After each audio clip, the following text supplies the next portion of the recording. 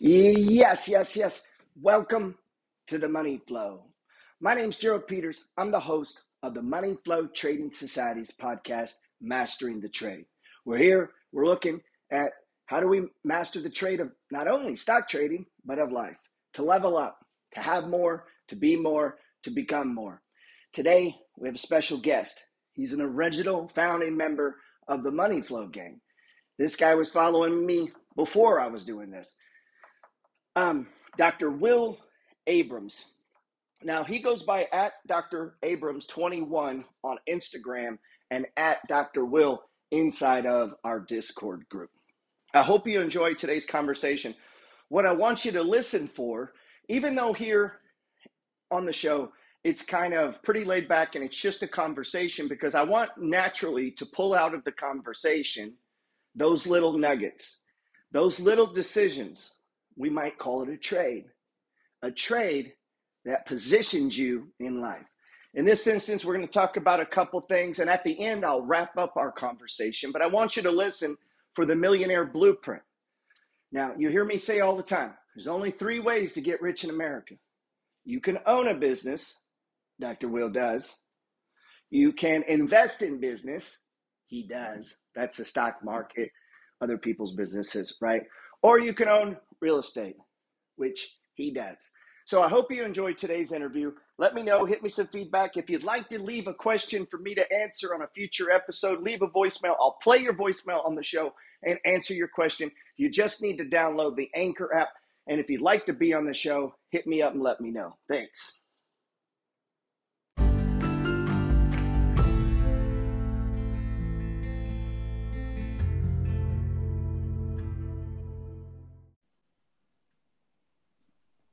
Hey, GP. Yes, sir. It worked. Yeah. It really is amazing technology, man. I know how old are you? I just turned 37. All right, we'll get into all that, but it really is amazing technology, how fast and how far it's come just in my lifetime. So I usually do my intro before, and then we use this to connect using this Anchor app. Works pretty smooth. I mean, that was super slick. I mean, it's almost just like a phone call. Like, click this, boom, you're connected. Boom, you're connected. So I tell them all they got to do is download that app, and then just that's it.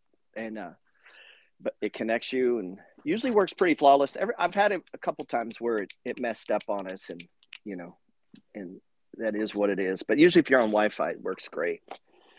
So your first name is Will or William? Do you go? I mean, it's legally William, but I just go by Will. Right.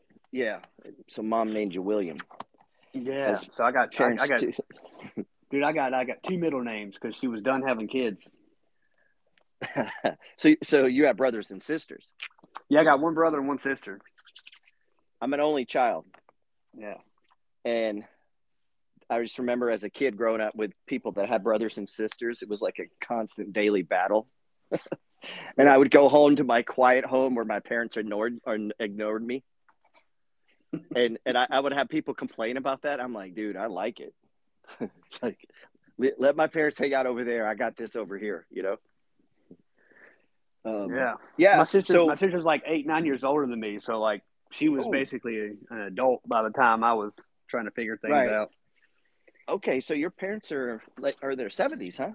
My dad's 72. Yeah. He's about to retire. I think he's officially going to retire in January. Yeah. It's weird watching our parents get old, huh? Yeah. I mean, he still looks good. He doesn't look like he's 72. That's good, because you're probably looking at yourself there. Yeah. Yeah. That's good. My dad too, man. It's funny. My blood father, I never was close to him. Him and my parents separated when I was young. I was a baby. So I was raised by a single mom until I was about 9 or 10. But as an adult, I've come to know my real father. And we're so alike that when I first met him, I didn't like being around him, Oh, yeah. Because you're the same. I've seen that with some friends. Like, they're like, I don't like that person. Like, you guys are the same. Right. You ever see? Yeah. And I couldn't tell what it was, but it was like, I don't know, man. It took me a minute, and I realized he's so much like me. That's what's bothering me. funny. I don't know what that says about ourselves, but so for the audience, I do have people that listen that aren't in our group. I think most of the group probably doesn't listen, and it's just people on Instagram. And when I put this podcast together, or when I was trying to, and I need to get on it more, and I need to have like you coming on, other members coming on, and other traders maybe, just so because I think other people identify with different people. Yeah, that 100%, right? So, and it's funny because like when you talked about before, like how you figure most of your followers are like 35 to 20. I was like, I don't know. I mean, a lot of people in the group seem to be older. Yes. Well, here's what I was going to say. Most of the people that interact with me on Instagram are in their 20s. But you're right. Most of the people actually in our group, and I don't know if it's because it costs money, are older. And that is, I don't know what, I always sit and try to analyze these things and maybe try to use it, to content or who I don't know who I'm talking. And that's a weird thing if you're producing content. Like I saw you had cameras in your office. What are you guys doing with that? Yeah, I was just shooting some stuff to throw online, right? Like I'm trying to do more, putting the content to promote the business. So you hired camera? Yeah, I got lucky. So one of my she's a patient, but she's a friend of mine. We used to work together a couple years ago. I brought her on at an old office, and her now husband, he's opened his own business. So he's got his own crew, and they've been doing like little commercials and all kinds of stuff. Maybe that's what around about that. Like, should I do that and try to like up my stuff,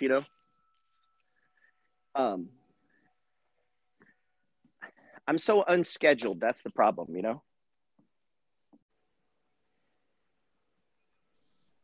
Hey, you hear me? Yes, sir. There we go. Sorry, I had 2 phone calls come in. Can you turn off the phone call so I can? On your phone? I think you can go to maybe on your phone. Yeah, I want to do that, and should take it right to voicemail. That's what I do in my videos, and then I forget to turn on. Now I just have it. My phone just stays on Do Not Disturb. I know. Makes my wife mad, dude. And I'm like, sorry. That's exactly what I'm doing. She calls. I'm like, I told you I was going to be busy. Like, don't bother me. And what I do is I just look at my phone a lot, and if you called, I probably catch you in 10 or 15 minutes. Yeah, that's kind of what I do. But in our chat room, before we forget, in case people are listening, you're at Doc Will, right? Is that what Dr. Will. Yeah. Is it DR, right? Yeah. Yeah, because what's weird on my end is I'm not saying I have so many followers, but the number's bigger than I can stay with. And unless I talk to those people every day, I can't remember who's who. And then people will have different screen names on Instagram than they do. They change them all up. Yeah, and then they change their picture, their logo, and then the second or third account, like talking to me like they know me. And I'm like, who the fuck is this? Yeah, dude, I've got to the point now, like if I talk to somebody, I go in the little notes section and like give myself like, oh, you leave a note. They live over here. Like I'll leave a note to myself, like so that way I can look and see and like refresh myself. I need to do that. I just don't, and I have so many in the day, and I try to respond to them all, but then I wait and look at charts and like everybody else. Yeah, there's a lot going on, right? Yeah, and then work. So one of the things that I harp on, I've been harping on this on my lives recently, is like with the money flow, or the way that I teach money flow, is people could interact with it differently. Meaning, if you say he's a short seller, and it's like, well, you just reverse it. Like you're looking for stage 4s, like you're just going to do it opposite, but you got to be real clear on that, right? Like that's got to be really mapped out. This is how we execute that. Not what should I do with this stock now? Like you should know that when you're buying it, you're going to be doing those short-term strategies. And the longer our strategy, the more little room there is for error and like to do other things in life. Like you're a chiropractor, right? Yeah, I mean, I'm cranking like so. You know, Right. people You will send can't me a day message, trade. and I'm like, I get back to them. I get back to Right. them like 2 hours later. Right. So for you trying to have a lot of short positions going, No way. like you can't not and be effective at your Mm, other job. Not in my opinion. no, Maybe no. maybe if you were just 100% obsessed, but even then, I think you just be bad at both of them. Yeah. Um, You can't do it. That's why you see me messing with you. Be like, hey, I'm buying U Pro, TQQ, UDAO. I'm doing the leverage plays because they swing easier, right? right. Yeah, for sure. And man, I love the leverage ETFs. To be honest, you think about it, and this is just and I should talk more about this. Let's say you could go find 20 of those, and a lot of them are not correlated. Like the triple oil has nothing to do with bonds, right? Yeah, no.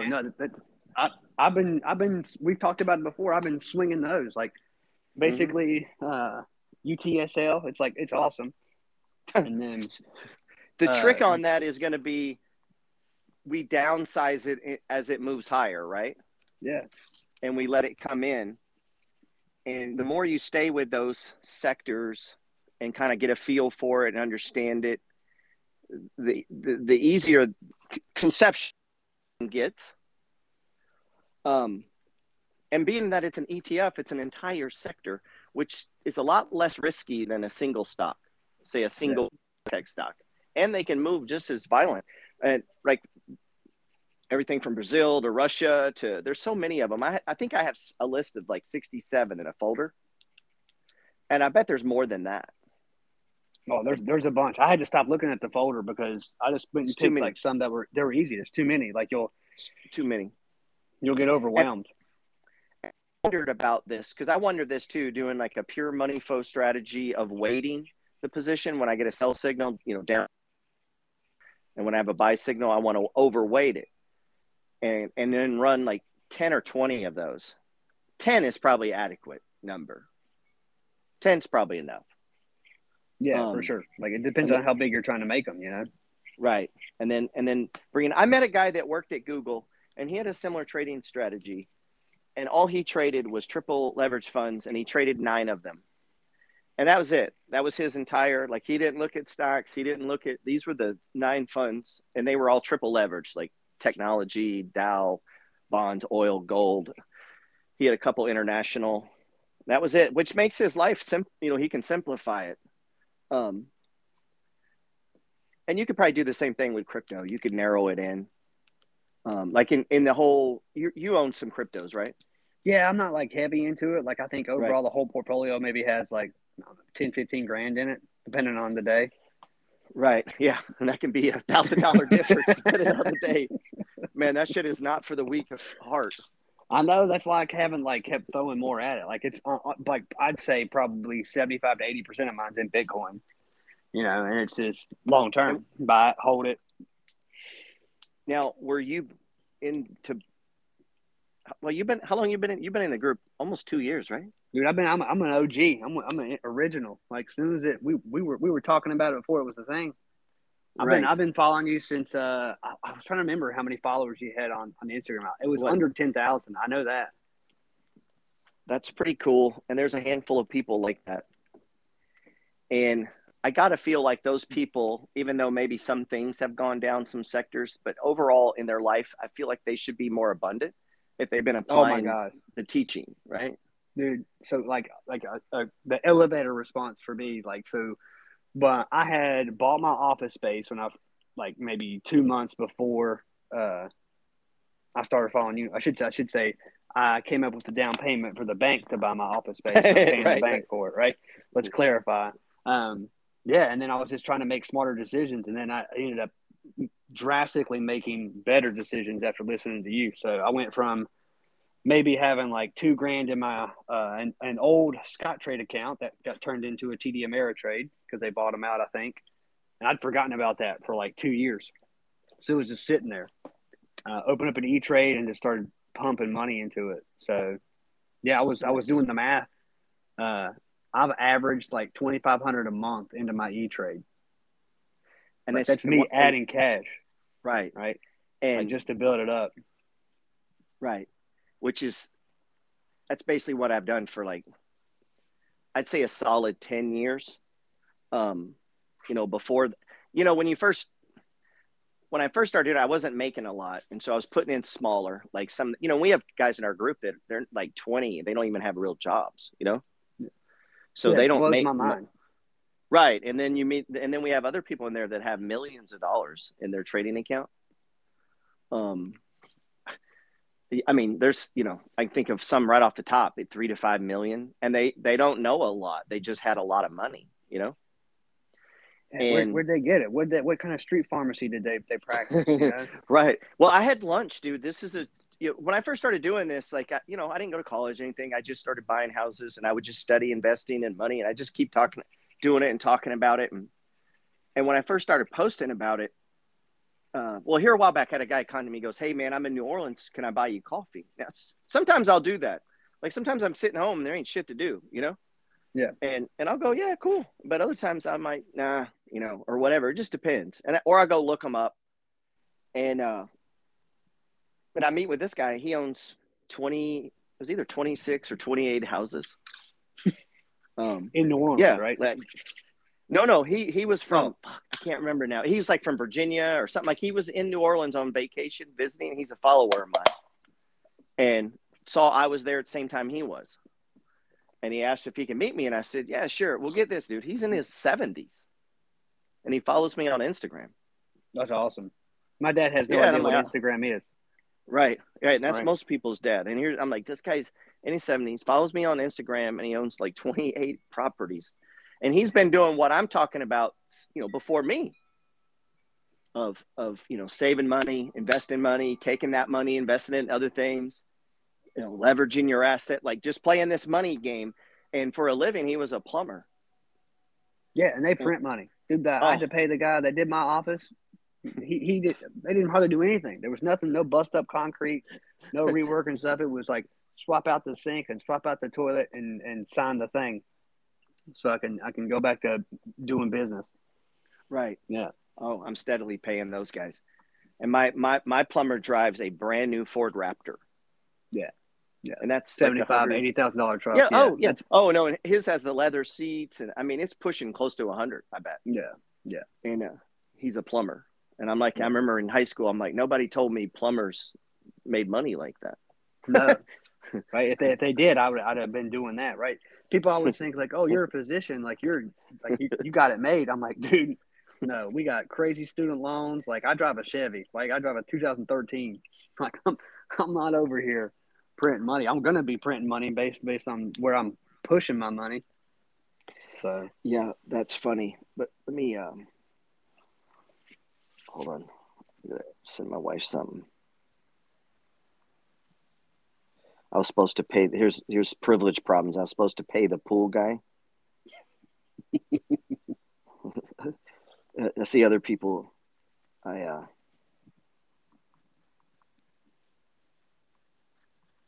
telling my wife, could you pay the pool guy? I forgot. I'll refund you. Like the budgets are different or something. Yeah. You know what I mean? You'll laugh. So the house that we're trying to close on, my buddy owns an inspection company and they do some other stuff. Like they do some like roof repairs and everything. Mm-hmm. So he pulled a favor and like literally scheduled his best guy to come out and take a look at the house for us. And he was like, just slap him some cash, right? He's like, and he's like, that way it's all under the table and you can just pay him directly. He'll love that. My wife's like, give me some money. I'm like, I'm gonna fork over $100,000 for this down payment. It's like you can't come up with $250. Yeah. Like I know there's $1,000 in your purse right now. Like, come on, get a piece of. She's like, how you know that? I was like, I looked in your purse. I'm not stupid. Right. Rolling around with a brick. Right. Meanwhile, hang on. I think I might have $60 in mine. I've got a Subway coupon. 10, 20, 30, 40. Prepaid. I got a debit card for Starbucks for $8. I got $47 in my wallet. And some punch cards, so I get a free meal. So when you get out of college, you got a truckload of student loans, and I think that's part of the financial equation with a lot of people today. Is we're hammered with them, man. People have more debt today than when I was 20. Yeah. I mean, I'm sure there were plenty of 20-year-olds that were heavily in debt, but like I didn't have a cell phone. I didn't worry about health insurance. I didn't worry about like all these things that I didn't have a Netflix account or Hulu. I had no online digital subscriptions. There were no phones, like none of these things that everybody has now.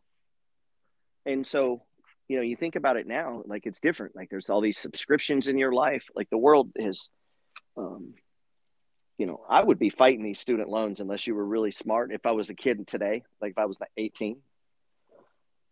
Yeah, they're crazy, man. Like I mean, on one end, I'm like, hey, you made the decision to borrow the money, like pay it back. Right. But on the other end, it's like, it's predatory lending, right? And like, they're kids. They're kids. We bail out every other industry, but we're not going to bail out like basically the people that are going to be pushing us here now, right? Like, those are your people that are 45 and under right now. You know, and the reason that happened is the government began subsidizing college stuff. I mean, the more if you give them free money in any sector, the price goes up. Yeah, and so they caused this themselves, trying to help people. Yeah, and then in all seriousness, undergrad was a joke, man. Like, like graduate school was tough, but undergrad, like it's just basically a party fest. And they're just taking your money. Right. I meet kids all the time who claim to have a finance degree. And they're asking me about stocks.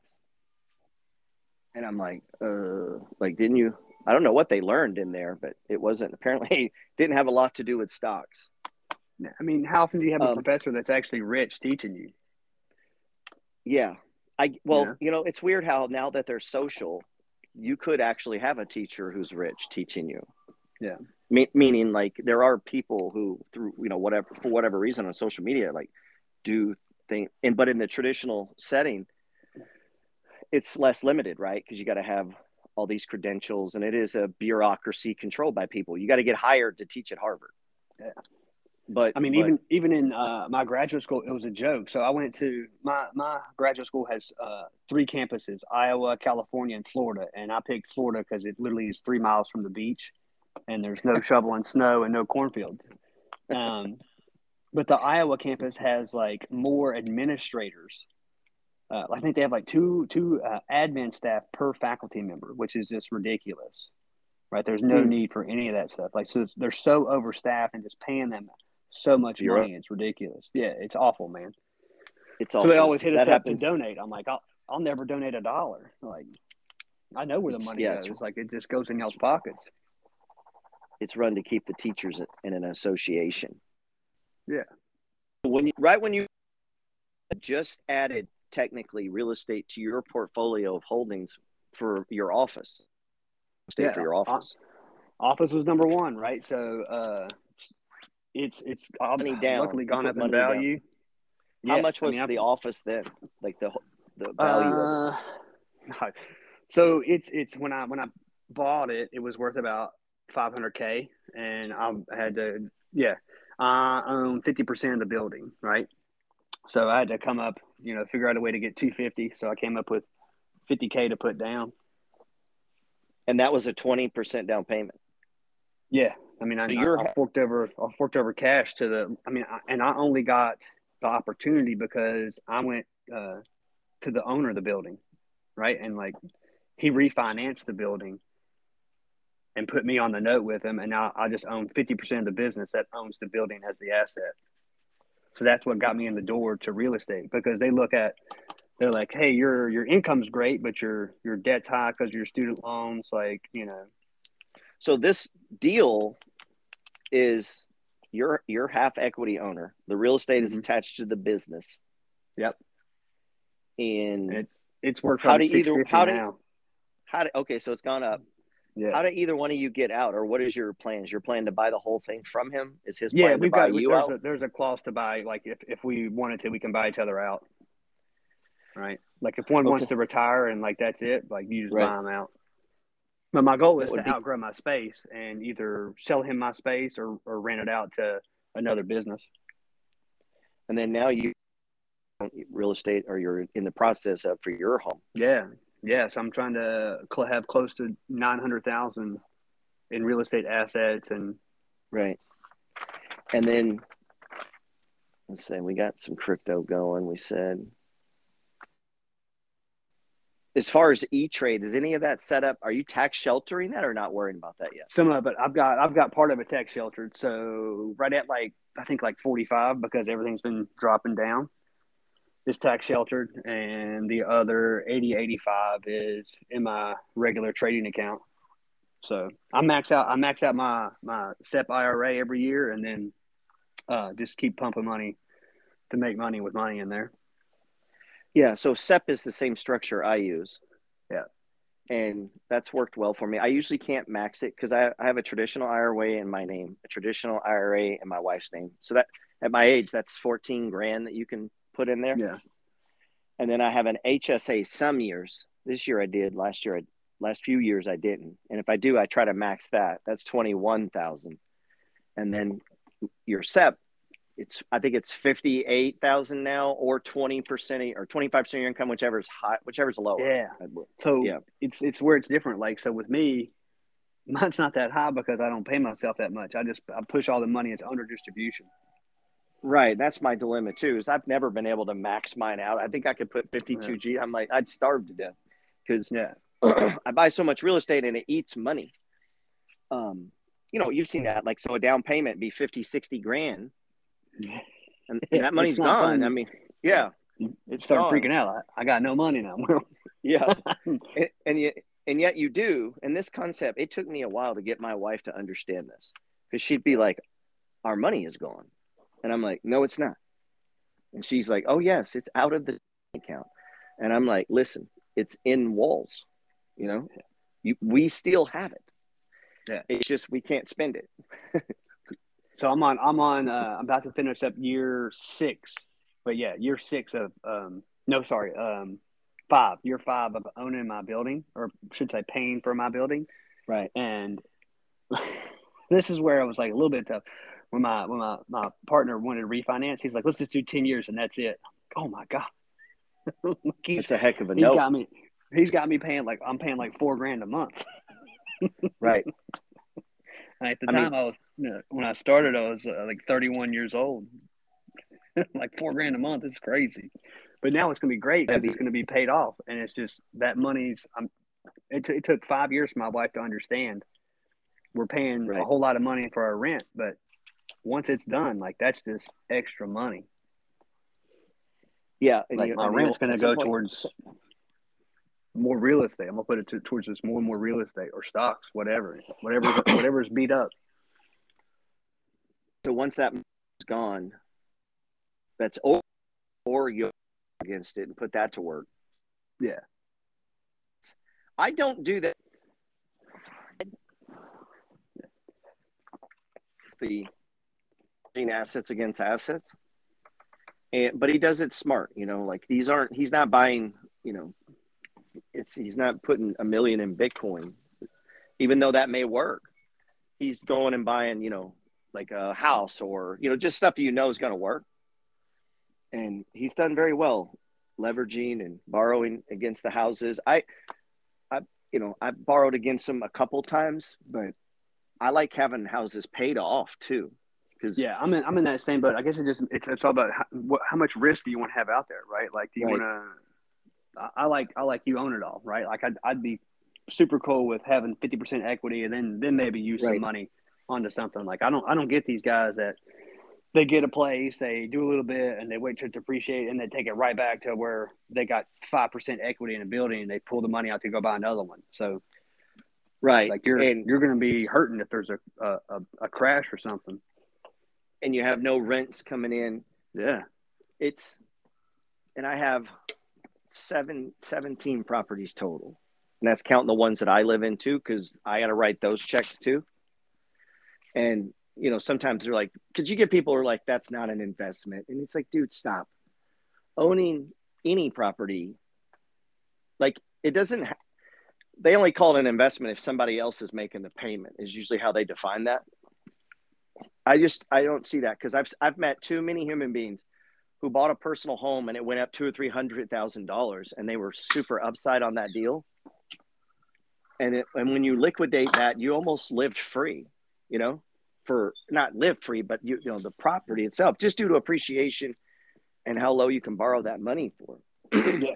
That's what I'm hoping for on this house, right? Like, right. You know, my interest rate's going to be like 3% or 2.7 or something like that. So like, I mean, Tampa's gone up, I don't know, 20% a year.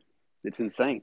It's insane. And it can have pullbacks, and that's fine. But these things, and the easiest move to have real estate in your portfolio is your personal home. Even though I hear dumb videos and see them about a home is not an investment. It's crazy to me because I own houses, and yes, I get it. This guy's paying me rent, so that's a different scenario. But, you know, Windsor Castle is worth a lot of money. Like, just owning real estate and holding down real estate is a valuable proposition because you're going to pay to live no matter what. Like, you're going to pay an apartment. You're going to pay somebody to live. Oh, yeah. And it's going to keep going up. So it's like, you better lock it in, you know.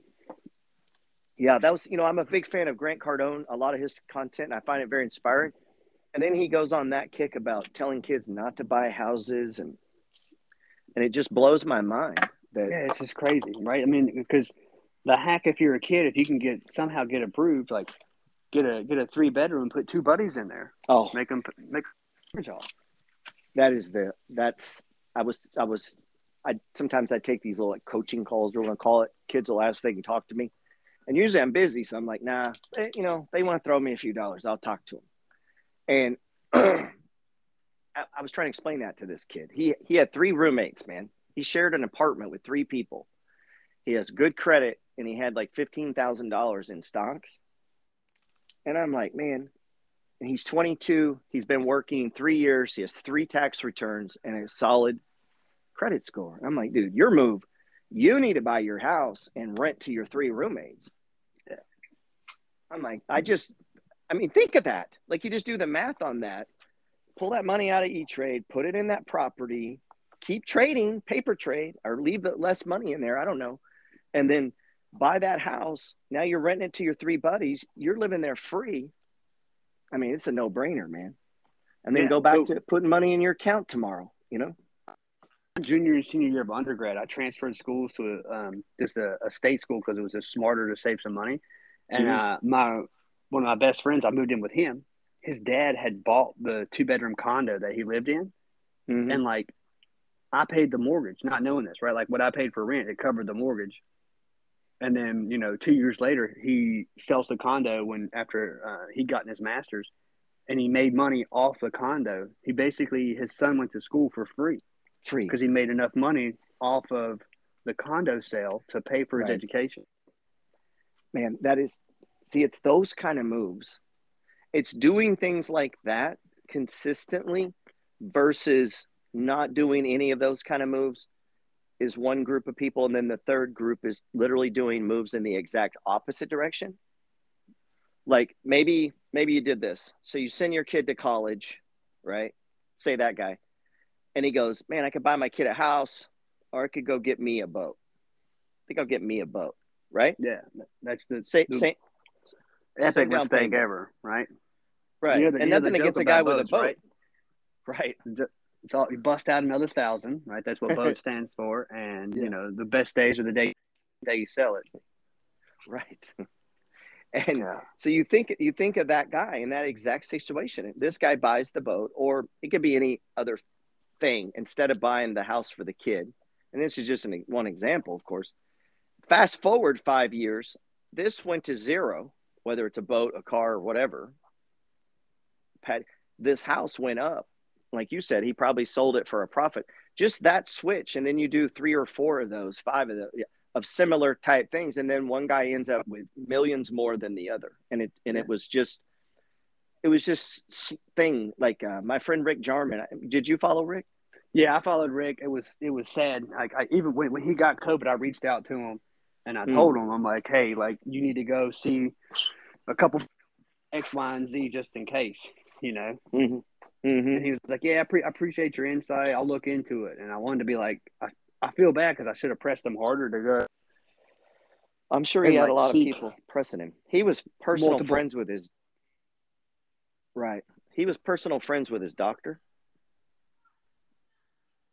Did I lose you? Oh, yeah. So No, I hear you. yeah, okay. That may have swayed his, looking at all the options.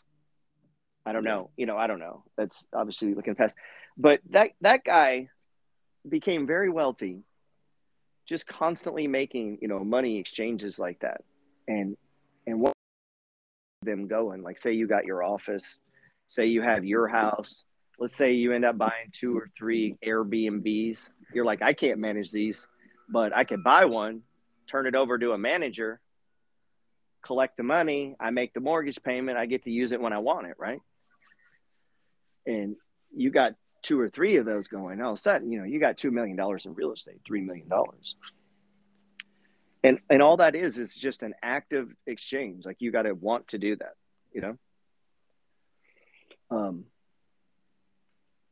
It's like, just gotta get going, right? And like, just don't make a stupid mistake. Like, you don't do something super dumb. Like, don't go out and, buy a brand new Ford Raptor unless your assets paying for it. Like, don't be dumb. Right. You got to focus on that. If you focus on those things first, then later you can do dumber things. Yeah. Like, I remember when I bought my new truck, I posted it. This kid's like, "Oh, it's a depreciating asset." And it's like, "Oh, really?" Like, no shit, dude. Like, the reason I posted, I was trying to tell you, this is the first one I've had in 20 years. Yeah, I remember the old Dodge, man. Yeah, and I was like, I had that truck for 18 years because every time I thought about buying a new one, I'd be like, damn, I could buy a house. And I'd go buy a house, and my income would go up. I'd get $300 or $400 more of that, once I had it going. And I got addicted to that, man. Like, and I remember when I had my. Hey, I lost you. You there?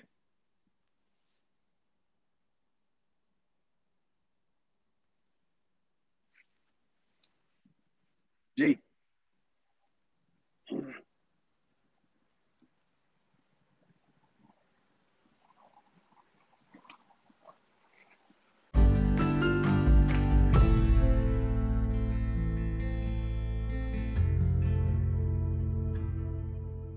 Or more outside on my back porch when I'm home. But I'm not like you, man. I don't have a film crew. I got to do my own filming. That's the first time I've ever had that. It's literally just the husband of a friend of mine and an old coworker. So I wanted to support him because, they help me out and stuff too. So they should be super cool. Dude, like, I was not expecting them to come in with all the equipment that they did. I was expecting just like, cool. Did you get tongue-tied? A little bit, I guess. We'll see. We didn't script it. There's no script or anything. He'd ask me a question and I answer it, right? And just kind of, this is why I do what I do. This is who I can help. Right. Be like, listen up, motherfuckers. I was watching once, and it was Grant Cardone, and he was telling a story, and he said he lived in LA and he was selling his house, And at the time, he was like a motivational speaker, like opening for like guys like Tony Robbins and shit. And they happened to choose, I forget how they did it, but they wanted to film his house for possible, one of those TV shows like Flip LA or whatever. And they were going to use his property. And I guess when the guy comes in, he said it just kind of came over him, and he looked at him. He said, he was like, turn on that camera. Let's go. Just started, and he said that was one of the first times where, like, hey, you done, like, this was like pre-social, He said he really enjoyed it, so he just kept it going. Yeah, man. People don't realize, like, he's a marketer. Like, that's what he does. Yeah, and he's just like, give me your money and I'll make money with it, and I'll give you a little bit of it. Right. It's his business model could be. I mean, Warren Buffett has a pretty good one. Warren Buffett says, "Here, let me manage your money. You guys pay me, a big percentage. And matter of fact, don't pay me, just give me shares." And then they pay him the more money he collects. And then when you want out of the fund, if you're going to do a big thing, he'll buy your shares. Yeah. And just keeping that model, he's eventually, I mean, a large chunk of the fund is his money. And it was given to him by the shareholders, basically. It's beautiful. You know, in Grant, I have some of his sales courses. I've always been in sales, and he's a pretty good salesman. And I bought some of his social courses. They're pretty good. You know, his real estate stuff gets a little wacky on the prices. Like $5,000, I think you're kind of pushing it.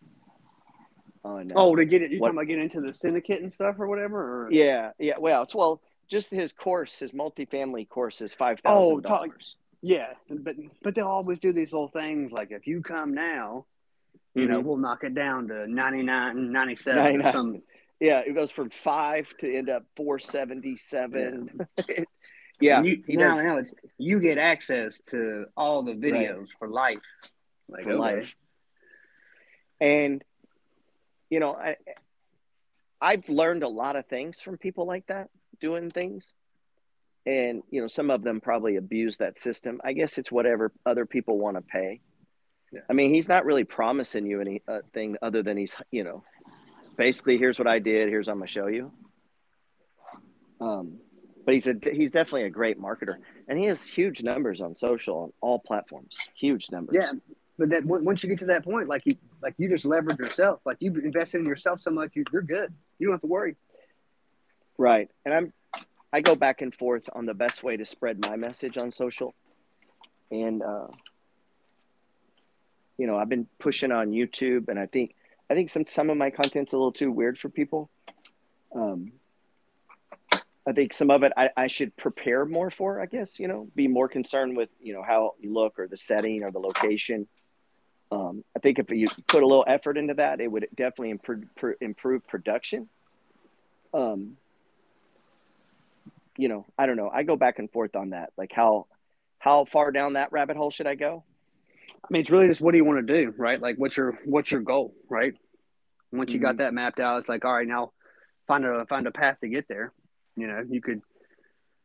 Yeah. I've got this idea. I want to shoot this YouTube show, or at least show that I put on my channel on YouTube from my house in New Orleans. And it'd be like talking to people like yourself or other people who are getting on this idea of, all right, if I'm smart with money, you know, making money with money somehow, however they're doing it, and like interview them there, bring them to my place, you know, have some drinks, get a lot of different footage. And then in the middle of that footage, like go to maybe like a whiteboard where I'm kind of explaining what they were telling us, you know? Yeah, that's smart. Like maybe, I like that.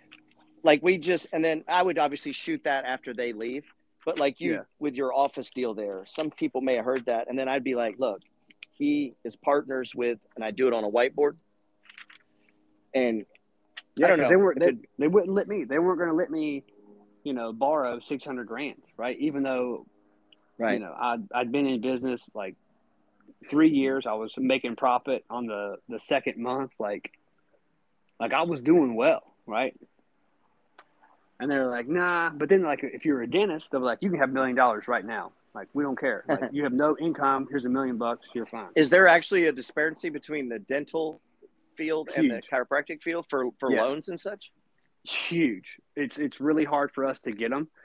And I didn't know this when I was in school. That must be because you guys are blowing out. Yeah, we blow out, right? Like, because it's, you know, a dentist can be terrible. And they're like, oh, it's fine. Like, they screw up. Now we got to pull your tooth. It was a problem, right? So that must tell you, when I hear you saying that, I think, okay, he's got to make sure he's financially sound so that he can weather any storms that tend to hit this field. Yeah. Dude, I sit there. I make sure I've got 6 months solid of like, I got no income coming in whatsoever. And I can weather any storm. Yeah. And, you know, in my free ebook, I call that the do-over account, or, you know, it's simply a savings account. Doesn't have to be. I just use different words for things. Yeah. But it's to protect yourself.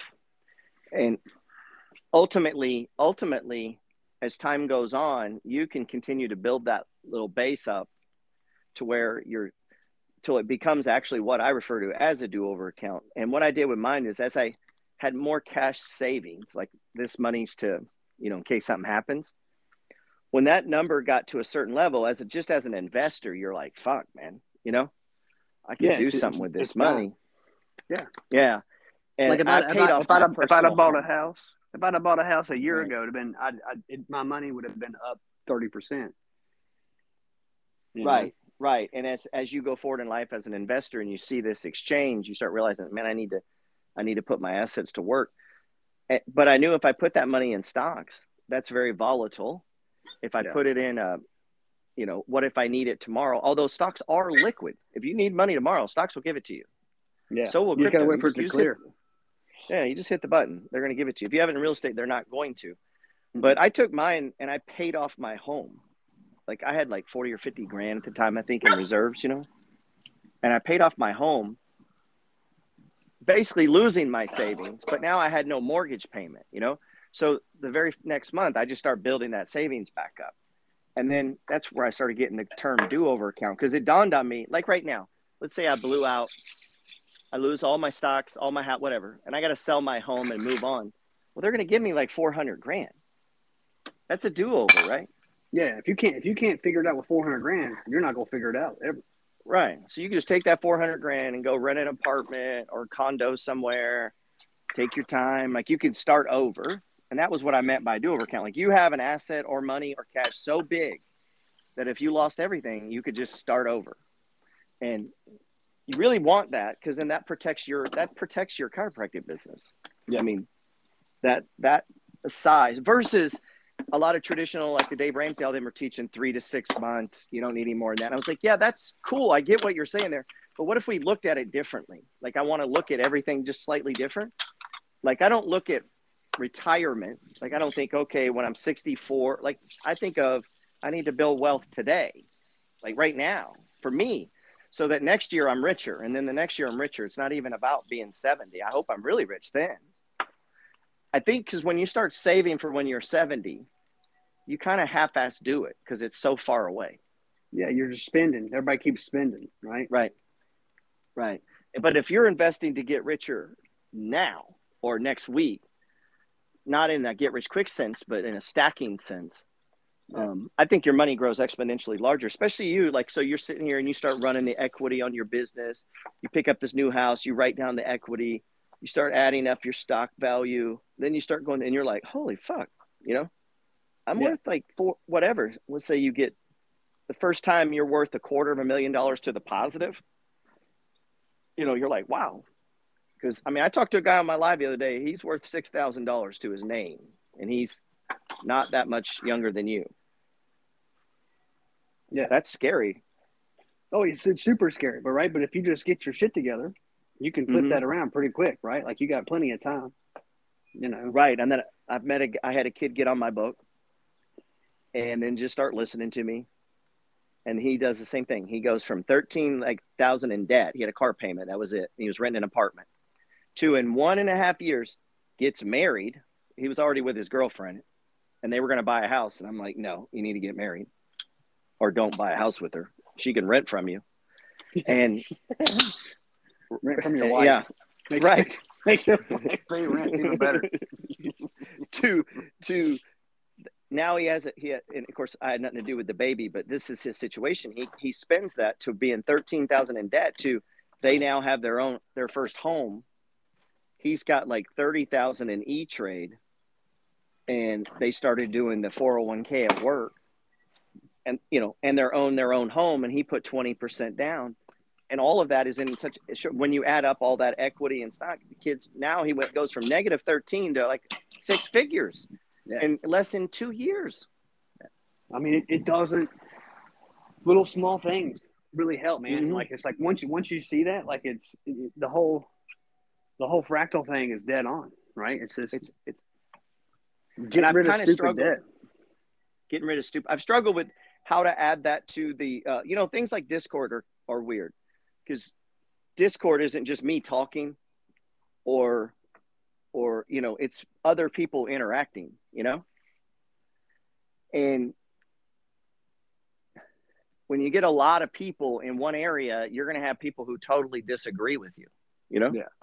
Like they're doing things every now and then. And I just yeah. It's funny because like I've been in there so long that sometimes I don't even read what some new people even write, like unless they directly point it to me, like mention me so I see it. Right. Like I'm just scanning. I just scan through and see the names that I know, and I know who they are. I know they're doing the right stuff, and I'm like, oh, I'm gonna read what they said, what they say, what they say, what they say. Right. Yeah. And I try to ignore it too. And then sometimes I think I'm like, no, dude. And I have to say something. And then I end up butting heads with that person. And it's like, man, that's not my goal. My goal is to keep it focused, you know? Like I want to keep it focused. It's so easy to drift. Yeah. And some things, the internet's a big place, man. And one thing I like about trading, I've been in other trading groups. And the thing that I didn't like about them was it was just trading. That was it. And it wasn't a lot of, you know, what do you do with the money after? Or, you know, it wasn't a lot of encouragement or, you know, it was just a lot of people coming in and out. And it was just buy here, sell here, buy here, you know, without anything behind it, you know? Yeah. And I just couldn't keep myself on those. And so when I first started to do that was what I was afraid of, that it would turn into that. And, you know, it hasn't. I don't do a lot of that where here's the first target. I kind of assume you know where the target is. Most people get the basic strategy, you know? Yeah. And I wonder how detailed to get on that sometimes. Because I know I know people in the group would like it if they got like I don't know, something, you know, here's the trades we have open, here's the target. But I feel like that's unnecessary. Like I would think to some, yeah, for sure, but there's going to be some that they like having that extra attention, you know? Yeah. All the lines on it. Here's the target. Even if you're like, you're doing it and it just confirms what they were seeing, right? Like it'd be like, all right, cool. It's almost like you quiz everybody. Hey, where's our first target? Right. What's this next one? And first one that responds, they get, I don't know, I'll buy your coffee today. Right. And I should push that out more, I guess, doing that. Yeah, I should. I don't know. Again, I don't have people helping me on that kind of stuff. Yeah. I I put out any of that, that's me doing it. I don't have a camera crew like you do. I wish I did. I'd like to. Some days I wonder that. I was like, I should just try it for a week. I should just hire people to like stand around, like, hey, go get me and then I got a camera person, and I just make content and just see how it goes. Yeah, I mean, dude, there's got to be somebody like get rolling with that, and you just help them get going. You're like, hey, I'm gonna get you in front of 100,000 people. Like, this will help you. Help me help you. Right. That's what I need to do, because YouTube is confusing. I don't. Do you have a YouTube channel, like your own channel? I do. On YouTube? I never put anything on there. Like I just signed up for it, so I can now you have content being created though. I know, but that's my goal. I'm gonna have stuff thrown on YouTube, and then that way I can be backlinked to my website. So when people search my area, I'm gonna pop up, and they're gonna see. Like the next thing that's coming up, they're gonna see like an interview with me, like just talking about why I do what I do and what we do at the office. You know, if I can help you, great. If I can, I'll find you somebody that can. And then there'll be, I've got patient testimonials coming out, like how I've helped people. And it's not like, you know, people that have been in once or twice. It's people that have been coming in for years and years. So right. So who is the model that you're gonna emulate on social? Like, is there someone that you like? I like what this guy's doing. Not like anybody like 100% what they're doing. People kind of brainstorm with a buddy of mine that's in the same profession. Like, hey, I'm going to take your idea and kind of spin it a little bit. And I'm like, feel free to, you know. So, because if it was me and I had that, getting myself out there is genuine. Right. I would definitely. But you do have your YouTube handle, right? Your name. Yeah. Yeah. Is it the same as IG? I don't think so. I think it's like Dr. Abrams or something like that. Because with YouTube, you have to have like a Gmail account and stuff. Right. Yeah, that gets weird because now you got to mention it each time. Yeah, but it's like all time. Yeah. I would definitely get a nice picture there in your banner, and that banner is like 16 by 9. Took me a minute to figure all this out, like the dimensions.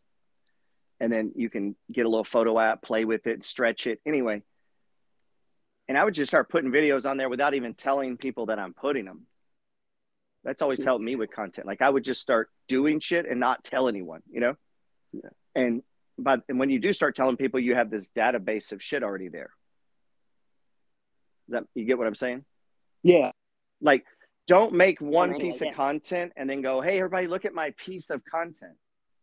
You know what I mean? Like actually, don't do that. Have a bunch of stuff on there. Yeah. Just crank that shit out. And don't tell anybody nothing. And then wait till you got like 10, 20 on there and then start dropping it. Okay. That makes sense. I should probably. Yeah. Right.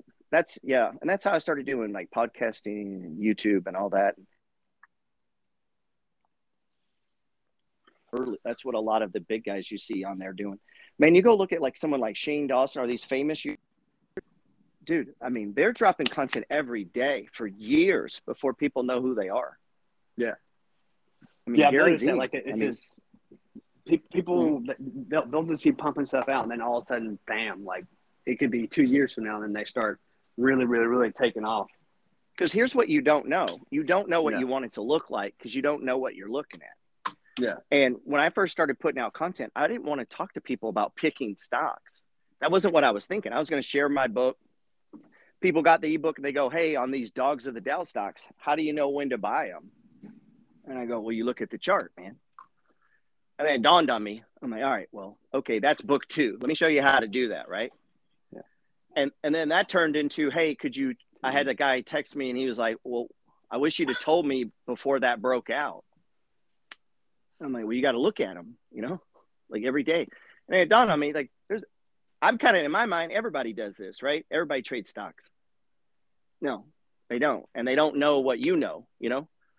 Like they're listening to Jim Cramer and they're buying at the all-time highs. Right. And were you using charts before you met me? No, not at all. I was, you'll love this. You'll laugh. I got into stuff because of the Motley Fool one time. Right. Those ads on Yahoo. Oh, me too, bro. I did all that too. They're pumping you into a penny stock, right? Like I remember the ticker SNPK, right? Right. And it got pumped and pumped and pumped. At one point, I think I was up like 300%. I'm like, I'm gonna be rich off this one stock, and then it plummeted to, nothing.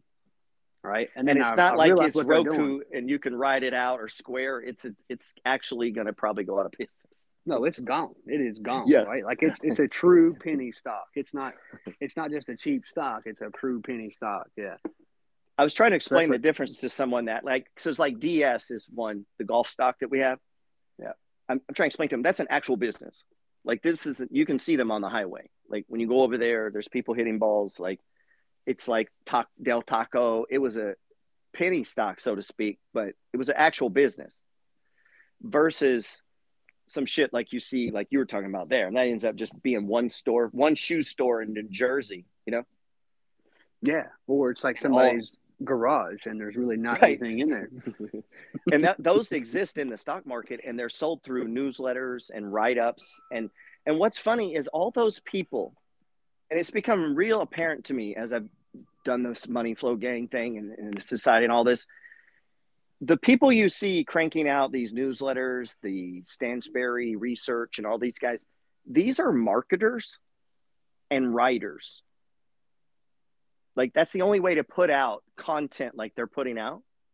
So they have a bureaucracy, they have a production team. Like it's not a lot about the stock. It's more about the production and the marketing and the selling of the newsletter. You get what I'm saying? Oh, yeah. Yeah. They just want you to tune into them. That's it. It's just like anything. Right. And I wonder, I don't even know if this guy really likes stocks. Like this dude they're saying is putting out this newsletter. That's why on my Instagram, I try to show just me, like normal life. Here I am, boom, boom, buying. Because I really am buying that and reading it. And I may not send you a colorful story about why we should buy it. That's what they do on that stuff. Yeah, they're just making you confirm it. Like you got to have this. Like you're gonna miss out if you don't buy this right now.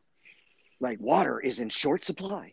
We may never recover from. And they go in this long fucking essay about why we run out of water. And you read this, you're like, damn, dude, I need to invest in this AWR, this water company. And then, because I get them all the time. Because I would always sometimes we'd have new people, and I'd say, hey, I'm buying this. And they'd be like, why? And I'm like, because it's a good company. They're making money.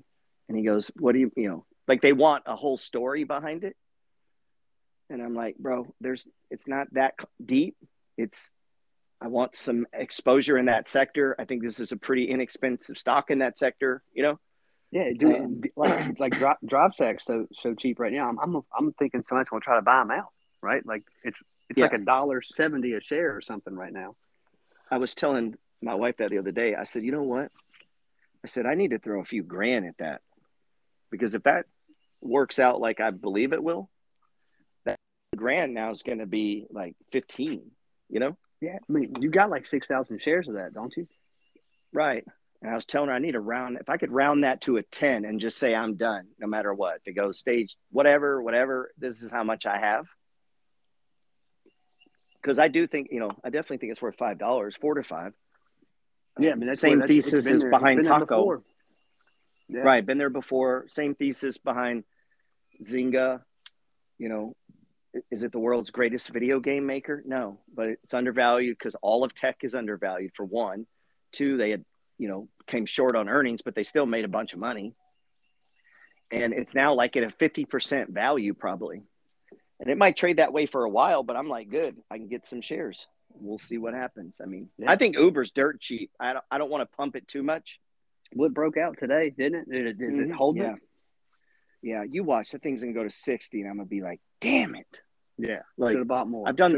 I've said that so many times now that the problem is, here's the problem with that concept, is these swings and turns can take, 6 months, 8 months, and people they get in their head, cost of capital. They get this in their head that you should always at all times have your money in the best and most effective thing right then.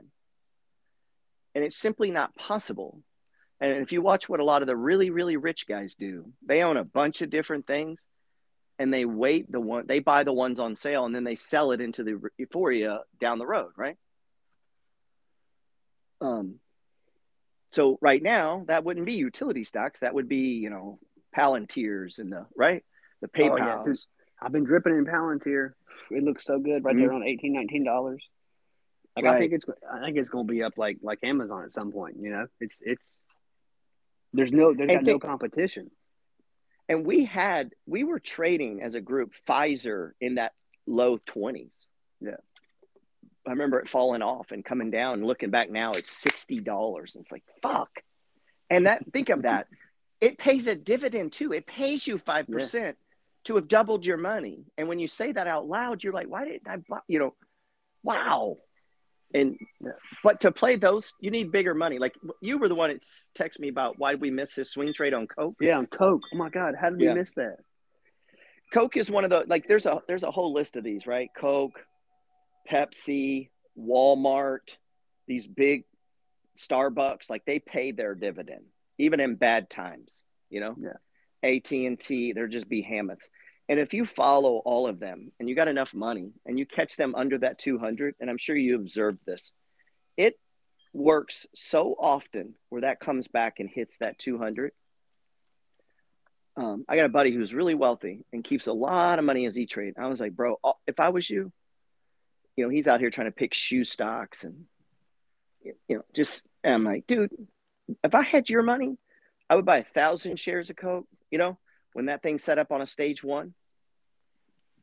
I mean, I wouldn't even bother with a lot of these. I would just take these because he has enough money to buy share size, and I would just buy those when they're really beat up or on really low on stage 1s and just ride them up to that 200, man. Close it out. Try to catch keep looking for them. Even if you got like not a ton of money, you can still do it, right? Like you turn around and make $200. You're excited. I lose kids' interest though. You got paid to do it. Right. The hard part is a swing trade on Coke is going to be like a 6 or 8% return, 10. And then you see like OPK today. What was it up? 30 or 40? Oh gosh, it's crazy. Or like Prague a while back. Right. Once that happens, that's all they want to trade. Yeah. That's it. They're not looking at Coke or utility stocks, And some of that is just because they don't have enough money. Gosh, man, our Gus trade, Gus ended up being like an 80%er for us, I think, right, for the most part. And then utilities has got to be 50-60% now. Yeah. I need to lean more pushing people toward that as far as swing trading. Like if you're position trade, obviously you want to stop. Well, I mean, you can position trade some of those too. The unleveraged ones, you definitely could. Like if you're holding the XLE, the energy sector ETF, I mean, you just buy stage ones. It's pretty simple, right? And just let that shit drip a dividend. But swing trading, you catch those triple leverage down there, man. Yeah, those are 50-100% moves, but they take months and weeks, Which makes it easy because you can just build up. You can build, right. and all of a sudden, boom, it runs, right? Pull some off and and buy some more. And what you're doing is what the people who end up getting it and doing it, like you're constantly putting in money. What'll happen is people will grand in, and then we have a correction, and they fall to 7, and they don't add any more. Then it bounces around, and then they've been doing it for 5 or 6 months. Maybe we get another whoosh down. Now they're at 6, and they're like, "Fuck this." Versus me and you are like buying some shares, throwing in some money. So then when it does turn, I have more money than when I was putting in money, right? Yeah. And the game is just played different. Versus, and then they think, well, the answer then is I just need to do it shorter and faster, which is usually the last thing you should do. No, it's the worst thing to do because you're just giving me your money because I'm gonna win. Mm-hmm. Yeah, and that takes time. And right. On the other part, a lot of the guys that I do content with and friends of mine are short-term traders. Like the Day Trade Professor. Yeah, I like him, but I just can't listen to him. I'm like, I can't day trade. I don't like that. Right. That's all he's talking about. Like, I'm good. And then I try to talk people out of day trading, but then me and him are friends and go live together. And that's probably confusing. Yeah, dude, it's funny you bring that up because like if I see you're live with him, or he's live and you jump on, I'm like, God, they're talking about day trading. I can't pay attention to that. Like I'm focused on the other stuff. Right, and I'm not. I don't talk about day because I don't day trade, but there are some things that are still like discipline, consistency, following your plan, sticking to your plan. There's still aspects of either like being a position trader, which what I consider myself. I trade positions around them. And who really turned me on to trading around a position was Jim Cramer.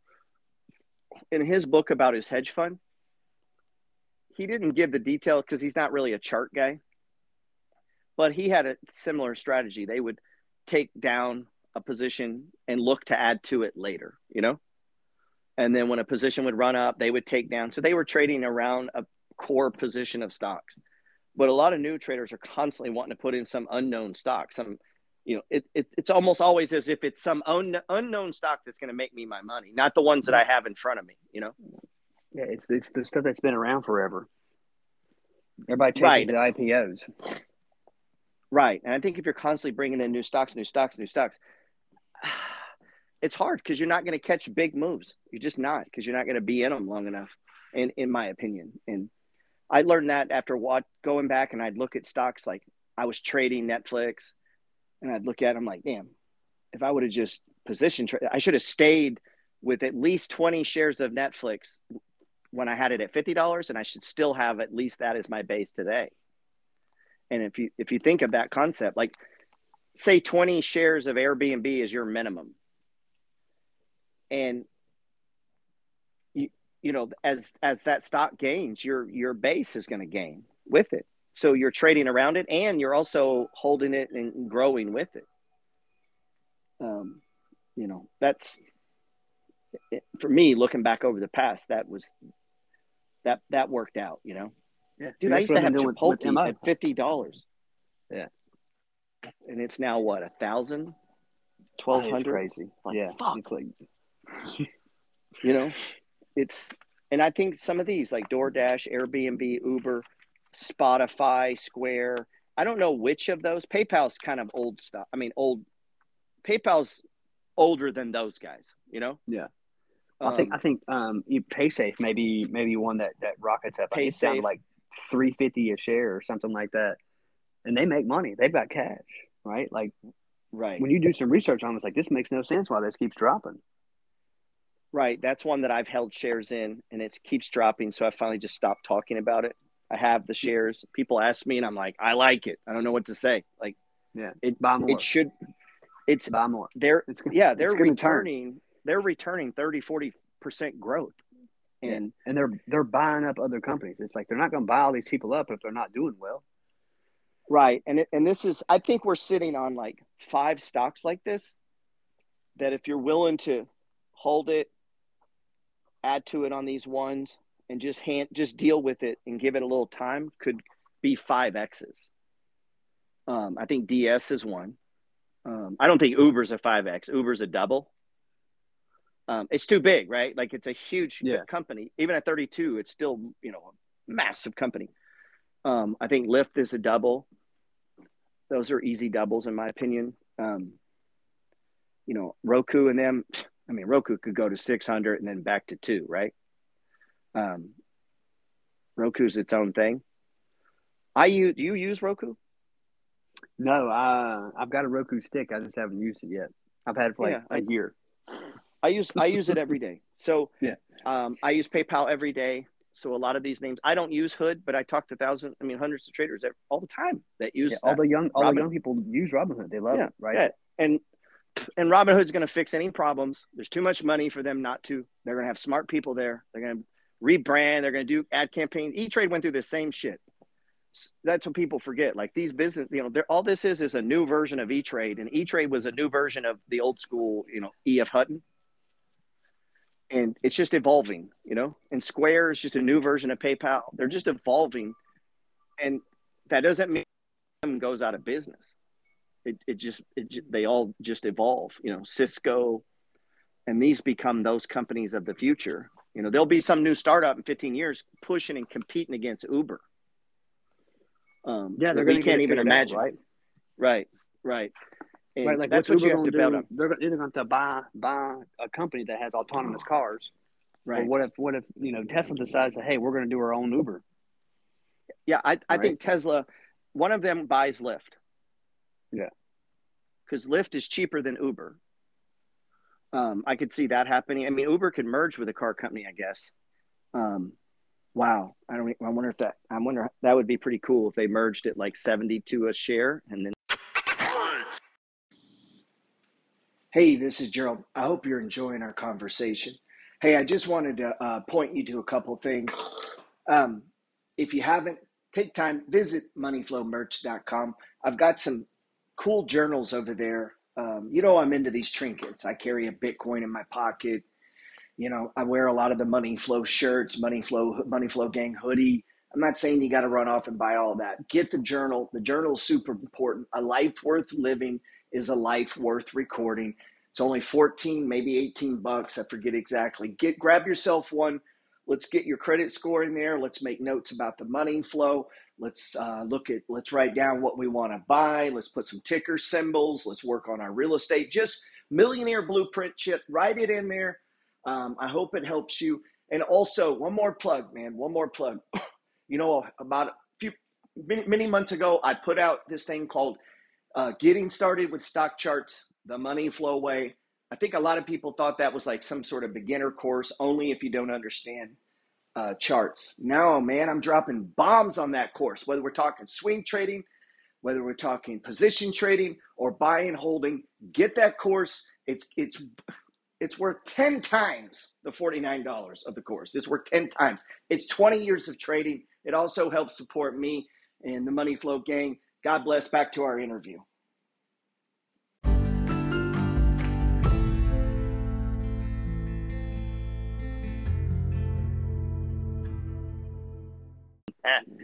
Here's your money, Gerald. The game's over. I could see that. I don't know. Maybe Uber's too big now. It's like $100 billion. I mean, it's massive, Yeah. I mean, people use it every day, all day down here. And then, I'm using it 2-3 times a week to get food. And that's all I'm thinking. And I get a lot of people, they're upset, like not upset, but they're sad. I don't know another word for it, that their stocks are so low And it's like, yeah, that's one thing. There's also the opportunity side, right? And I think if you're going to be in this game for very long, you're going to have to become accustomed to seeing some shit you own go the other way. I mean, I've watched oil go up and down and up and down and up and down in the 10 years I've owned it. And every time it did that, really was just opportunity, man. Here's another thing I think missing too. You don't have to add to every stock you own because you're down, and you're not forced to do something. People always ask me two options. Should I buy this? Should I buy more of this or sell it? Like, they'll ask me this question. And I'm like, or nothing. Like, that's an option. Like, why do you feel compelled to do something? If you can't add to it right now, just wait, right? Yeah, and I did that with Exxon. Like, I bought a bunch of Exxon because it was the dog of the Dow, and then COVID hit and it just plummeted. Right. Yeah, so, I was a hated man for that. Yeah, I dripped in, and then everybody's all excited, like, look at oil go. Like, it took it over a year, right? It took almost a year and a half. Think how much money we could have made if we knew that was going to happen for certain. Yeah. Right. We should have, right? Because they were like, we're not cutting the dividend. The dividend was like, I think at one point it's like 11%. Right. And yet all the news that should have been the signal, right? Should have been. And all the news, though, if you remember, was negative. Oh, it was terrible. And even Kramer was on TV basically saying, if you own oil stocks, you're an idiot. All the young people who run these hedge funds, they're only buying clean and green and blah, blah. And I'm like, I don't think so. We're still buying gas at my house. Yeah. And that shows you, like, it's the courage right then. And we have that same opportunity now, I believe. In I don't know, maybe they go lower, but growth is going to get hot again. It's going to become the new thing on sale. And these utility stocks and all these shit is going to get too expensive. And it's just going to flip like it never happened. And they're going to take off. And then everybody's going to be like, this is the great opportunity. And then people are going to be like, fuck, I should have bought more, Yeah. But they start talking about it after it's already ran up. It's right. At like 65, 69 RSI. Mm-hmm. But I'll this is me every day. It's why sometimes I go crazy on my lives. And I probably, and I know it's also part of my stick, but I'll get any negative news that comes out about a stock or the economy or something. People send it to me. What do you think about this? And I'll read the headline, and it's some negative article about Uber, or PaySafe's being sued, or this is that. And, you just put in any publicly traded company. There's some lawyer suing them for something, And PayPal's constantly in court, constantly testifying before Congress. So is Procter & Gamble. So is Exxon. Like, that's called doing business on that level. But they'll send them to me. And I'm like, fuck, dude, I'm trying to explain to you. There's nothing that could happen today that's going to shake me on this right here. So sometimes people seek that. Like, they seek out negative, because the world is negative. And actually that's your signal to be looking to the other way. It really is. I'm glad you've gotten that, which is probably why you've stayed in the group so long. Yeah, right. I mean, you just got to be able to. If they're making money, it's going to flip around, right? Like it's too cheap, right? Right. Yeah. I did make the mistake though with Ford when they cut their dividend. I didn't understand when they cut the dividend. It's just so they can fix problems. So I was like, that's it. Ford's screwed up, right? Right. And I was like, I'm getting out of this. And now I think it's an all-time high, right? I don't think it's ever been. And the dividend's back right now. And the dividend's back. It's silly. Right. Like, I kept like 15 shares, and it says 323%. I've done similar, man. And I learned along the way, most of the time, if they cut the dividend, they're like ConocoPhillips cut the dividend on me. And it was a good one too. It was like 4.5%. And they cut it to like 1%. Then when oil got all fucked up, and that thing just plummeted. I just kept it. And I said, you know what? And then I bought more. I bought more in Ford too, but not near enough to have made a big difference. I bought 100 shares here and 100 shares there. And I should have been buying 1,000 shares here and 1,000 shares there. And so there's lists of them. Just since we've been doing the money flow gang, I mean, we can just list them of ones that went real low, then went real high, and then real low. And we're going to, 2 years from today, we'll be talking about ones that we had money in that did that. Yeah. And And that's the encouraging part, that if you do get messed up, like you did, you said, hey, I fucked this up on Ford. What you need to get from that is not down on yourself. Is like, all right, next time that happens, I ain't doing that. No, You know? not. No, I'm like, let's look at buying some more. Like, wait for it to set up and just keep drip, Right. and then buying the breakout. Right, because if them cutting the dividend is to protect the business, good move. If they're cutting the dividend because they're doing lousy, there's a difference. You know, especially in a sector, or you know, cars are cyclical, oil cyclical. The price of oil affects sales. A lot of things can affect sales that are outside of the purview of the company to fix. Like Starbucks can't necessarily control shipping cost or beans directly, you know. And then when that shit hits the stock, and now you need to take advantage of that, because they have really smart people that work at these companies they have shares too, man.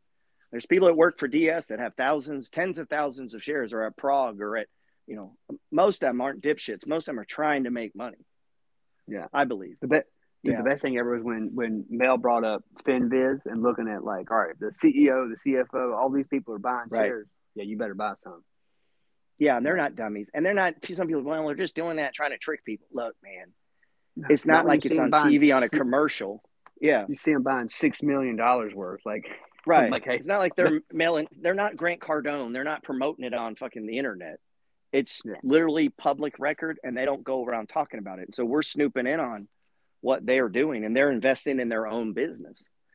And that's a big sign. And then people selling it means a lot less. Sometimes people, oh, he's selling. He might just need some money, man. Or maybe he buy a vacation home or something, right? His kids are going to college. Maybe he's getting divorced. Maybe he bought them last low, and now he wants to sell some, pay himself back. I mean, maybe they got that as part of their options to, like, with their contract, right? Like, we're going to give you shares as part of your payment, and they're just selling them, right? I got a buddy that works for Microsoft, and they give him shares all the time, and he just sells them immediately because he wants the money. I'm like, please keep those. Crazy. Like, do not sell those. Like, they give you those. Imagine if he was keeping them this whole time, and then the dividend that's coming off of it. Oh, he's slowly seeing that it's a mistake, because I've been showing him the chart. I'm like, hey, look at this. Like, if you'd have just kept all those shares they gave you, they would be up 100% right now. I had a guy in my neighborhood who worked for AT&T for 32 years. He was in the Army in Vietnam and all this. He gets out, first job out of the Army's AT&T, stayed there as a pole lineman his whole career. He had been getting 5% taken out of his paycheck, and they bought AT&T shares. 32 years of this. And when he retired, they had their own, you know, they had this little benefits package, right? He was getting this payment, but then he had all these shares. And when they retire, he marries a woman, it's his new wife, and they end up selling all these shares, buying new trucks and new this, new that, and then his shares were just gone. And I remember talking to him about it. His position in AT&T was like $380,000. It was the only stock he owned. Isn't that crazy? It's nuts.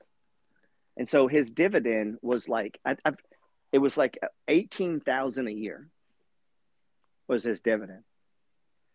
And they cut the principal on that to remodel the house. They bought 2 new trucks. Like they spent all, they gave some to some kid. Like they just spent it. I just like, dude, why don't you just spend the dividend? Like an idiot, just blow it. Like every time they give you the money, just spend it. Like keep the damn goose. You know, couldn't get him to see that, man. You know, it's amazing it's amazing people don't see that, right? Right, and it's a willable asset. Yeah. So you can hand that off to your grandkid. Now he's getting 20 G's to do nothing. Yeah.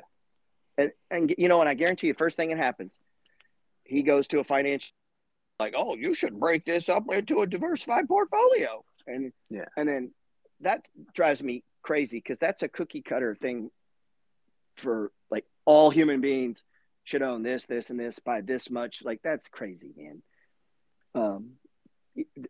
All that depends on what your goals are, how soon you want to retire, you know, what you're trying to do. There's a lot more to it than just that, you know.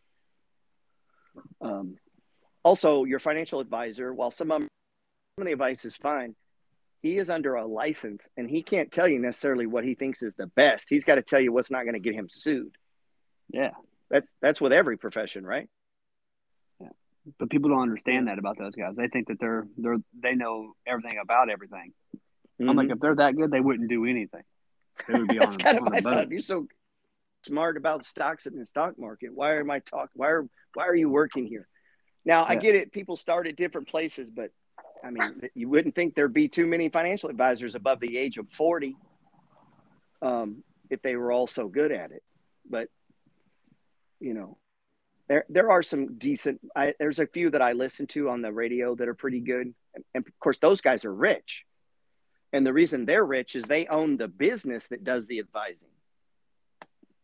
Like they own a business and they own real estate, Yeah, talking about like Mo Ansari. I listen to him because of you too. I listen to him on my way to work sometimes in the mornings. The market recap or market wrap. Right. Mo's cool. And then I listen to Allworth a lot. These two guys out of California that are basically, they manage money. Like you got $2 million, they set it up in different stocks and ETFs and then cut you a check every month, Yeah. They're old school tradition. It's one that I always said, if I passed away and you didn't know what to do with my estate, go see them. I actually think you won't lose the money, they're not going to put you in any crypto or anything. Probably not going to buy DS for you. That's not going to happen. Highly doubt they put you in Uber, You're just not going to get those kind of opportunities from them. They're not going to tell you to buy PayPal or Square, or they would not have that we just had 64% win. That would not have happened from a financial advisor. No, they're going to put you into safe stuff. Right. Which is, because they don't want you to sue. And should have safe stuff. But at the same time, man, you should try to get a Taco, a DS, an Uber. Like we need to do these because they're right there, man. They're all around us. And then have the conviction to hold them. And then you use the money flow to your advantage over that. Like just seeing what's happening. Not every stage 4 is a sell. Maybe it's not. Maybe we're accumulating and we ignore it. But you got to make those decisions, I think, ultimately for yourself, how you want to use the system and the strategy. And so have you noticed how many people have posted they recently bought real estate in the real estate? Dude, tons of people buying them, right? Like, and the trend I noticed too is everyone's paying well over ask. Mm-hmm. And I think that's like the starting price right now. It's like, hey, this is the minimum. This is the minimum we're going to take for this piece of property. So you better come in above it. And that's it. That's inspiring. I'm inspired by that. It's cool for me especially when I see, like you were saying, like I've never read charts until I met you, and then you're using them now. You don't even need me for charts. You got it. The deal with real estate. I need to position myself. I need to be collecting. Blah blah blah. Once people make that turn and switch, man, some of them, what I found is they're like, oh, I'm good. And they wander off. Some of them will get the idea of maybe a group can help me, keep me motivated, keep me going. Like that MKM, when I see them in there and they're buying property after property, I'm like, shit, man, I got to get going, Yeah. It motivates me. Diane in there just bought a beach condo in Florida. Yep. I'm buying one. Boom. Right behind me, she buys one. It's like, look at this, man. Oh, and she's down in Zillow. She's down in her stock, but she still bought a beach condo. Yeah, because it's going to bounce back, right? I mean, how'd you find the condo? Probably looked on Zillow. Right. You'd be shocked how many people would have like, oh, I got to get out of this. And then they would have went and bought that. They wouldn't keep both, They wouldn't keep both assets. And that's where you got to get, where you have crypto, you have high risk stocks like DS and all these kind of things. And then you have the blue chips. And then you have some of these 2 and 3X, you have all these little things going, and they can, you get to where you can manage them, and you just got to work it around your life, man, your time frame. That's why I like longer term, do all this other stuff, business and real estate, and do your own TV show like you're doing. I get a camera crew. You got a camera crew. He's got one video posted. It's production video by a camera crew. Right. I got an iPhone video of the camera crew videotaping me, and that's not one video right now. There's a guy who has a trading channel, and I can't remember his name. I came across him, and I'm like, damn, this is like super high production. Like he turns, and he's in this beautiful office. It looks staged, right? Like there's no actual work happening in there. It looks like a lawyer's office, and it's all these beautiful books, and he's wearing like a sweater, and then he's turning, like, how in, like, I don't know, prime time and stuff, they got the different camera angles, and then they got the voiceovers, and I look, and he's got 1,200 followers. And I'm like, what the fuck? And he's got super high production. It looks like a television show, doing his charts and talking. And I go, look, yeah, he's got a crew. And I'm like, I guess he just, hey, this is the level we're going to start at. Like, I'm not even testing the idea, you know? And I mean, he's committed. He's committed, and I'm scratching my head, and I'm like, how does this dude he has so little followers? And it's because it's new, but it kind of told me as I look back over some of these videos that, okay, that's cool. People like that, but they're not connecting with him for some reason, you know? No, and it looks too big, too much probably, right? I started watching, I'm like, I think people think this is too complicated or too fancy he is, you know? And it resembled CNBC more than, say, Instagram going, hey, look what I do, you know? Yeah, and it may be backfiring him. I could be totally wrong. Maybe he just hasn't hit the right video, but I try to analyze that. Like, why people like this guy? Like, why do so many people follow Chris? Or why do people like, you know, Ashton? Or why do the people like this person? Do I need to hair like Mohammed, the day trade professor? Should I wear a suit jacket all the time? You ever see me do that, teasing him? Whenever I go, yeah, I put it on whenever I go live with him. He gets a kick out of it. It's funny. Then I take it off, of course. But yeah, I don't know. I guess you just got to be yourself. The best you can is what. But I'm always trying to figure out the formula. Like, how do you get people to watch you? You know, connect, right? I mean, you're going to have to figure it. Grant Cardone doesn't. It doesn't seem like he spends a ton of money on like his video production, right? Like for his net worth, you know what I mean? Like some of his stuff's just a cell phone video. It's just him holding it, talking into the camera. All right. That's the model I'm going to stick with. Like, I'm going to do some fancier stuff here. Yeah. And then the next video is like me holding my phone, you know, and mix it in like he does. I think that's the way to do it. Yeah. That's the way to do it, man. It looks more attainable to people, right? Like, all right, here he is. He's by himself. Like there's not right. a whiteboard over there, a prompter. He's not going all Joe Biden on it, just reading from a prompter. Well, cool, man. Other members have gotten a chance to know you. That's cool. So I'm hoping to have other people come on here that are, because we got some members doing cool stuff, man. They're everything from or some of them are trying to be rappers, you know, like it's really neat. The different types of people that we have in the group, all different races, men, women, most of the foreign, like the Europeans and such. I think because of the time zone difference, we don't get to communicate with them as much. And because of that, a lot of them don't really hang out long in the Discord group. Like if you're from Dubai, we're all asleep when he's up, you know? Yeah.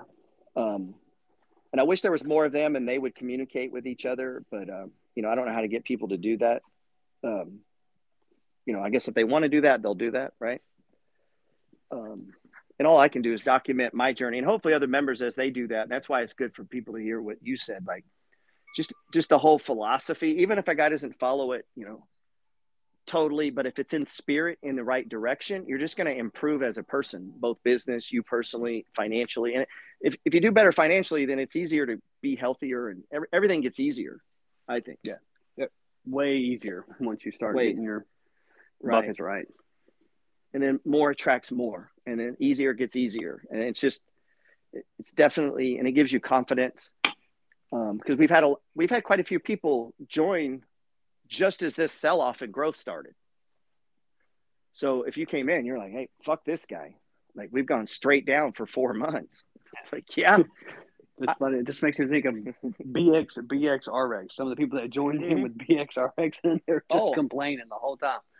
It's right. And then they leave, and they're like, fuck Gerald. His system sucks. I get that a lot, man. I get haters. Meanwhile, there's 40 other picks that have rocketed. Right. And that's the that I have is what if, and I'll have a guy do this literally in the same day, in the same hour, I'll get this text message. Dude, I love you. I bought blah, blah, blah. I can't think, you know, boom, boom. change their trading, and they happened to buy 5 of our most recent best winners. And then this other guy maybe bought 2 of those, but he bought 3 that did terrible. And so he's like, yeah, it's all right. And I get both text messages in the same hour. So if you're me, it's like, you know, how do you, because it really comes down to, like, one guy could use the money flow and crush it because he picked the right 8, 9, 10 stocks and he makes a ton of money. And then the next guy used the exact same concept and do terrible because the 8 stocks he picked went down. Yeah. Or they went like heavy into one tech stock and they're mad it went down. Right? Like Right. you've got $40,000 and 30 of it's in one tech stock because you were gambling. I've had guys do that. I had a guy put $30,000 in Prague. His whole count was 40 or 45, and then it dropped by half. And he's telling me what to do, and I was like, "Well, if you were listening to me, you wouldn't be in this situation." Yeah, but now that we're in it, right? I was like, dude, I would have never told you to. You know, if I had $40,000, I'm maybe going to have 1,000 at the most in that. Maybe more if I was super convicted, but doubtful. Just because if they do get crushed, then you have a little room to buy some. And if it's great, take your profits. That's it. How to safely play those is you can't have too much money in them. And the safer they are, the more money you need in them to get anything out of it. You know, the Walmart, you need way more in Walmart than you need in Zynga, probably, to get the same benefit. Yeah, that's a learning lesson. And hopefully people, hopefully people will stay with. That's why I dropped. I think you still do monthly. You're one of the few people. I stopped letting people do that, pay every month. Yeah, because I get people pay 1 month and then quit. And it's like you're just wasting your time and mine and everybody. You know, like we can't even see a good move in the market in a month. I mean, up or down. Like, you know, was that 20 trading days? I mean. It's like it's not even a stage 1. Like, you know what I mean? Like we haven't even made it through stages. And so, yeah. You almost have to make people commit to at least 6 months, right? Like, yeah, you got to be in there for 6 months. I started to do the year, but then I did the quarter. And like you said, because I knew that would be best for them, but I don't know. I go around and around about that stuff. And because I know if they would stay, even if they were just paper trading and just give it longer, stay with it, give it longer, see what other people are doing, talk to them. They're just going to prosper in their life. Like, I know they will. I'm convinced of it because I have. They will. You have. Rich, you know, our friend Rich, the tattoo artist in California. Oh yeah, he's funny. I like when he talks on there. Right. And Rich is, you know, same thing. I mean, he, you know, getting on this money flow thing, getting the buckets right, getting out of debt, putting money in stock, like just change, you know. And seeing that, and then I love in the low lows of COVID, I was like, I don't even want to come online. You know, it had gone down so low. I'd never seen it drop so fast. Even in all my trading, 2008, it took a long time. And I'm in shock. And I'm not going to sell, but kind of like shock. You know, Rich would send me messages about like courage. Like I'm not even asked for. Like he would just send them to me. You know, like he was encouraging me, even though he just started trading. He had just joined our group 2 or 3 months before the COVID crash. And just started putting his money in, and then that shit happens. Well, that wasn't too. It started right, like, because I think the group started late 2019 or right. Yeah. And we had a great run, and I think we were up pretty good. Stocks were doing great, and then it just fell apart, man. Yeah. And there were like 100 people in the group, and it dropped to like 30. Yeah. They were like, but everything I bought is up astronomically since then. I know. And what would have been their greatest opportunity, all of those people ran from. Now, I don't know, maybe at home by themselves, sitting at their computer, they kept buying stocks. I think most of them just didn't look at it, definitely didn't do the money flow, and were like, to hell with this, you know? And hopefully not. But I think I always want to look back and go, man, I wonder if I'd have kept listening to that guy. I don't know. Because usually when people quit, I don't hear from them again, you know? No, I just wish I'd have bought more. Well, Dr. Will, I appreciate you coming on, man. Even Yeah, man. Thanks for having me. I like it unscripted because then we can just flow and people can find little nuggets. Yeah. Nuggets in the conversation. And I'm getting better at these and trying to figure out how I want to do the interview process on these. I don't even like that word, just conversation. Yeah. Brad Lee, you ever listen to that guy? I don't think so. He has a podcast. Oh, a business. He's a salesman. I keep thinking of Brad Leah, right? No, this is a guy. You said that. Okay. And he has a podcast called Dropping Bombs. And there's no structure. He's just kind of like, what's up, man? And then you never know. And some of them are awesome. Just listening to them talk, you catch little nuggets in there. It's like, or not as bad as Gary Vee's where he just interrupts people the whole time. His shit's funny. It's just him talking basically the whole time. Yeah. Yeah. He's funny, man. All right, man. I'll let you go, and I appreciate you coming on. Sorry for the technical issues we had. No, we're good. All right. What's your favorite stock right now? Ooh, BX is starting to look good. Right. It's the BX. first time it's been under the 20, but that's an expensive one for most people, right? Yeah, I was gonna say but that's just been picking. Oh my, it's a wonderful performer for us overall. I think we're up, I don't know, 160% in that one. Yeah. And what's funny, I've owned that years before I started the group too. I think personally I'm up like 400. Yeah.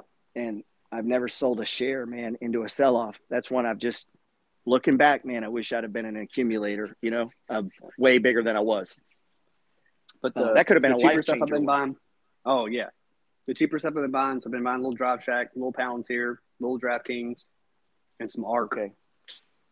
Yeah, it's hard not to. That ARK is like a layup, right? Yep. That's like a guy asked me, if I just had 10 grand, I'm like, just buy ARK, man. Just buy it and look back in a couple years. Like if you're just wanting a layup, that's a layup. It's going to get hot again. ARK and Bitcoin, I think, are both in that. If you're willing to risk it and you're going to ride it out, those are two speculations in the sense that they're wild, right? That could easily double.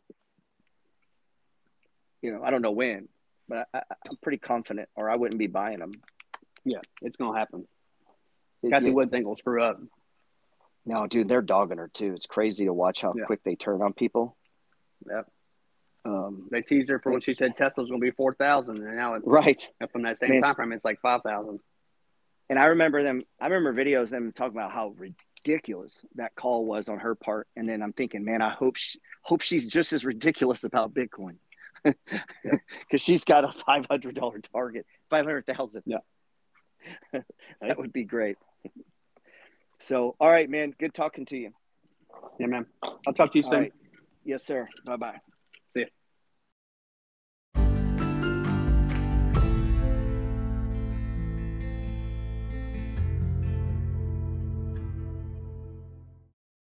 All right. Thanks for making it to the end. I really enjoyed my conversation with Dr. Will. It's always great to talk with Money Flow Gang members. It always breaks my heart when someone comes in, they stay 2 or 3 months, and they leave. I know they didn't give it enough time. I know they probably quit on themselves, because I know everyone that comes in contact with us, if they will begin to apply the basic principles of the Millionaire Blueprint, add the money flow trading system, and stay the course, I know because I'm a living example that it will drastically, let's just say it will definitely increase your net worth. You're gonna get your credit right.